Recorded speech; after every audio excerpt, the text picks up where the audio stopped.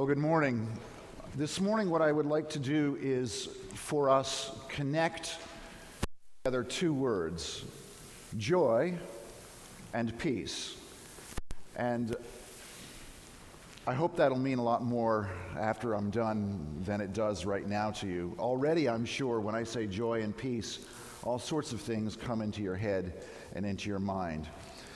Being Gaudete Sunday, it's rose, not pink. Although I do have a pink shirt on, but I couldn't, as closest thing to rose as I could get. It is the one Sunday in Advent that we remember the joy of the coming of the Lord. And there's more to it than that, and perhaps there'll be a liturgical minute, I don't know, we'll have to see. If I preach very short, I'll make sure that happens. But this is the Sunday when we stop and we think about the joy of his coming. And of course, during Advent, we think not only that he was going to come, as in his incarnation, his first coming, but also we look at his second coming, and as our collect of the day reminded us. And there is a third coming, that is his coming now with us to be in our midst. And that was the focus of our psalm, if you recall our psalm this morning that we read together. And what I would like to do is try to make some connections there so that we can think about joy and peace together. Now, as I begin, I want to just unpack a little bit of the Zephaniah passage that was read this morning. The Zephaniah passage really unpacks a little bit of what an eschatological shalom might look like. Okay, I've just said a lot of things, and I need to explain those to you for a moment.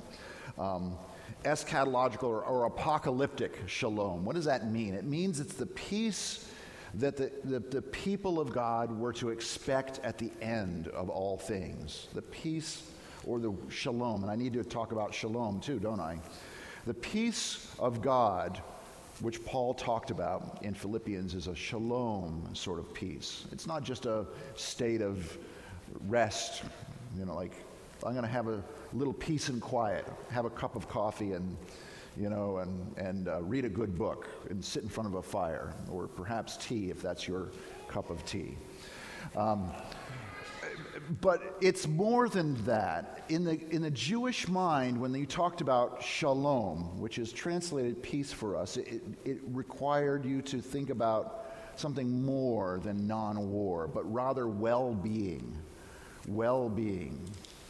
So when we talk about this peace that I want to refer to, that's what we're referring to, shalom. So Zephaniah, here we are again. Sing aloud, O daughter of Zion. Shout, rejoice, and exult with all your heart. For the Lord has taken away the judgments against you. And then he says, in that day, he will exult over you with loud singing, will gather you who mourn. And he talks about this restoring all the things that were taken away from Israel, and that's refrained through the Psalms that we see as well. But this is depicting really, like I said, an apocalyptic shalom. Now, in order to understand what this shalom is all about, this well-being, I think it would be good to think about where that came from. That is the Garden of Eden. Now, in the people of Israel, when they thought of the ideal place, the ideal setting, they thought of a renewed Garden of Eden. And it's not just this arboreal paradise. The Garden of Eden was a place of relationship with God. The Garden of Eden was a place of perfect well-being. Everything that you should be was depicted and exemplified by the Garden of Eden. Now, everything that the Garden of Eden was is not told us, and many of the unpacking of that is somewhat speculative, but I want to speculate a little bit this morning for you, just to whet your appetite at what we can expect. Now, Adam was without sin, am I correct? Right, originally? So was Eve. and they were the perfect pair, a match made in heaven. And they were in perfect relationship with God. And Adam was the ideal human. Now, if you think about a theological doctrine called total depravity, that means that every part of our human being was affected or touched by sin. Not that we're as bad as we can possibly be, but every part of us has been touched by sin. So we don't think as well as Adam did. We don't feel in our emotions like Adam did. We don't have relationship with God the way Adam did. We don't have all of those things. So Adam was, in many ways, this human being that had a relationship with God that surpasses our understanding, because we don't know what that was like. Nor can we, I think, know what that was like fully until the Lord returns. And then we'll know, and we'll go, whoa. And you might think, well, Paul, where are you getting this? You're not able to figure out this. Well, I'm getting it from my namesake. In our passage this morning, he talks about the peace of God that surpasses understanding. We have no idea what that shalom was like. And it could be even better shalom, well-being, peace and relationship with God in the last day than it was in Eden. I suspect it is, because Jesus Christ didn't just come to restore what was, but to restore and to make it better still. And because of him, we have great hope. Well, that's a little bit what this shalom and this eschatological shalom is all about. What I really want to do is focus on the passage that we heard this morning out of Paul's letter to the Philippians, and that is, rejoice in the Lord. And again I say, rejoice. So Paul has this interest in the people of Philippi rejoicing. Now, in case you haven't done any thinking about where Paul is, if you look back a little bit in the letter to Philippians, you realize that he's in prison when he says to rejoice. And, in fact, they're experiencing some persecution and some tribulations, and he says to rejoice. And again I say, rejoice. He was calling them to a type of kingdom living, a living in the way that God wants us to live. That's what kingdom living really is all about. In fact, that's what John the Baptist was calling the people to as well. When he was calling for repentance, he was calling them to kingdom living. You know, Paul then goes on to say, let your reasonableness be known. Well, it's interesting. If you look at different translations, you'll find different words for reasonableness. You'll find sometimes gentleness, sometimes fitting. But really what it means is that if you rejoice, it's a fitting way for you to live. As a Christian, rejoicing is fitting. Why is it fitting?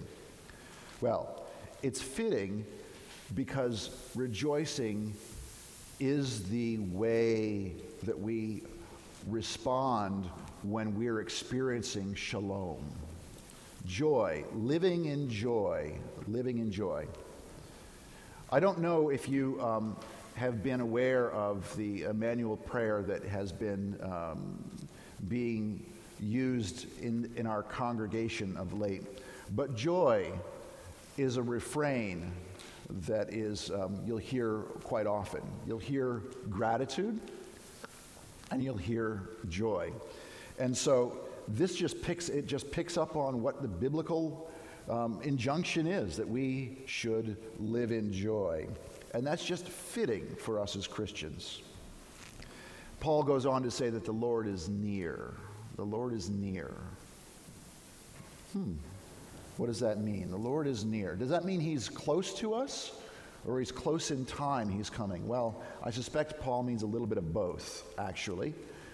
That he is in our midst, and he is coming soon. So it's fitting for us, as he is coming soon, to act in a certain way, to rejoice. And because of this rejoicing, what does Paul then say? To don't be anxious about anything. Don't be anxious. You know, if you experience anxiety, if you experience, because of this tribulation and distress that the Philippians were experiencing, I'm sure they experienced some anxiety. And Paul was saying, don't experience anxiety. In fact, he was saying, if you do, I've got a prescription. I've got a prescription for anxiety. He says, everything in everything, give thanks with prayer and supplication. He says, to not be anxious for anything, but in everything, by prayer and supplication, with thanksgiving, let your requests be known to God. It would be easy for me to say, untrue when I say it, but easy for me to say, just say thanks, God, and everything will be great. Everything will be wonderful. It's not quite that easy. When John the Baptist called those people to repent, it would be easy to think they repented and everything was wonderful. But in reality, repentance is, as we heard last week, we heard a little bit about repentance, about turning around. It's a mental change that makes a change in direction in the way we act, in the way we live, in the way we respond to things. If you can imagine for a moment, if I were going to take a long walk, a very long walk, and I wanted to go to, wherever, and I started on the road south, and I got on Sheridan, and I walked, and I walked, and I walked. Eventually, if I followed Sheridan Road, I would get to Evanston, and I would go, Evanston, how did I get here? I'm headed to Chicago. I do not want to be in Chicago. I want to be in Milwaukee. I'm going to repent. I'm turning around. And now I'm in Milwaukee, right? No. I need to start walking back. I need to come up and go all the way. Now, sometimes the Lord is gracious, and he will send his Holy Spirit helicopter to take us places that we could not walk nearly as quickly. But my point is that it's a process. That this is a process. That anxiety doesn't just go away. Thank you, Jesus. I'm all better. But rather, Paul is exhorting us, look, if you're anxious, if you're experiencing tribulation, which we all do, if you're experiencing trials, which we all do, there is a way to find that peace again, that shalom, and find that place of rejoicing and that place of joy. And that is through prayer, supplication with thanksgiving. It says, let your requests be known to God. And the promise is, and the peace of God, which surpasses all understanding, will guard your hearts and your minds. Isn't that good news? The shalom of God can be ours.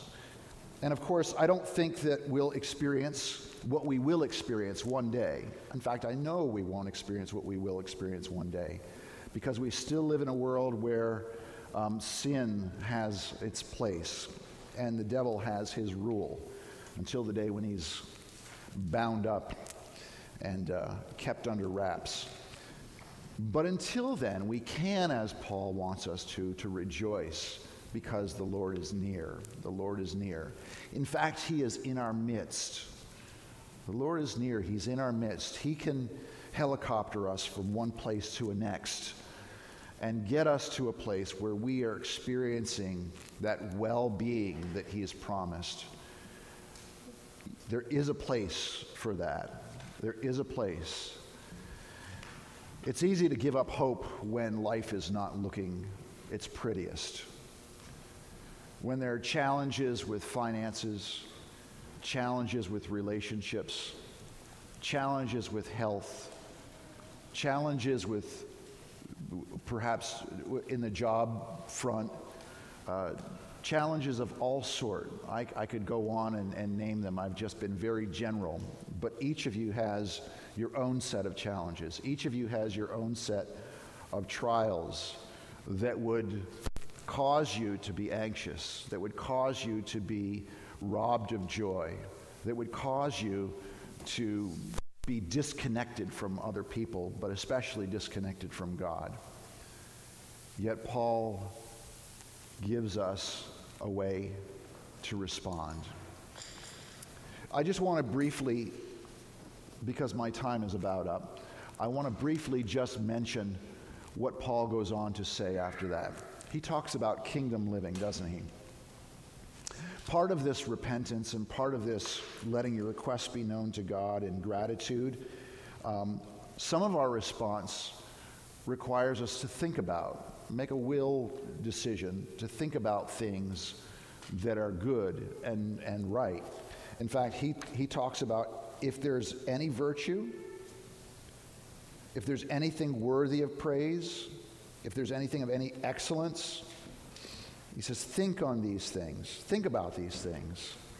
Think about these things. And I find as far as gratitude, it's helpful when we do that. My wife says, so what are you thankful for? And you know what? It took me a while. I had to think. And I was like, oh, I haven't been thinking about things that are of excellence and of virtue and are praiseworthy and things that are worth thanking the Lord about. And I needed to. And it was a good exhortation that my wife gave me. She didn't realize it, but what are you thankful for? And I was like, well, I'm thankful for you. It's true, and that's true. I'm not lying when I say that. I'm really not lying.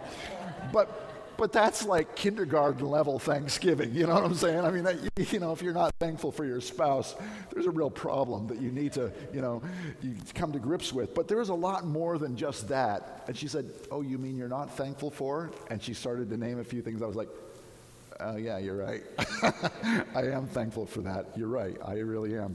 But think on these things. So there is this, self-talk exercise that we need to do instead of brooding on our problems. Just to think on things that are worthy, and that's Paul's exhortation. What's he say? I can't remember it. I'll have to read it. Practice these things, okay? Yeah? And the God of peace will be with you. The God of peace will be with you. Our psalm says, I will listen to what the Lord God is saying, for he is speaking peace to his faithful people. Shalom, he's speaking. Mercy and truth have met together. Righteousness and shalom have kissed each other. Righteousness shall go before him, and shalom shall be the pathway of his peace. So rejoice, people of God. Have great joy. If you're feeling anxious, something's going on, come to him. Give thanksgiving. Speak it out loud. Say it to somebody who will listen to you and rejoice with you. And let God's shalom start to just take root in your life and in your heart. And we can see this Garden of Eden be more created in your own life. The stuff that was growing in the Garden of Eden, let it grow in your own life. You may say, I'm kind of old and I've gone too far and it's a little bit late for that. The adage, when's the best time to plant a tree? 40 years ago, right? What's the next best time to plant a tree? Right now. So if you haven't been planting the tree, if you haven't planted the tree and been watering it, it's not too late. Right now's the time. Right now's the time. In the name of the Father, the Son, and the Holy Spirit. Amen.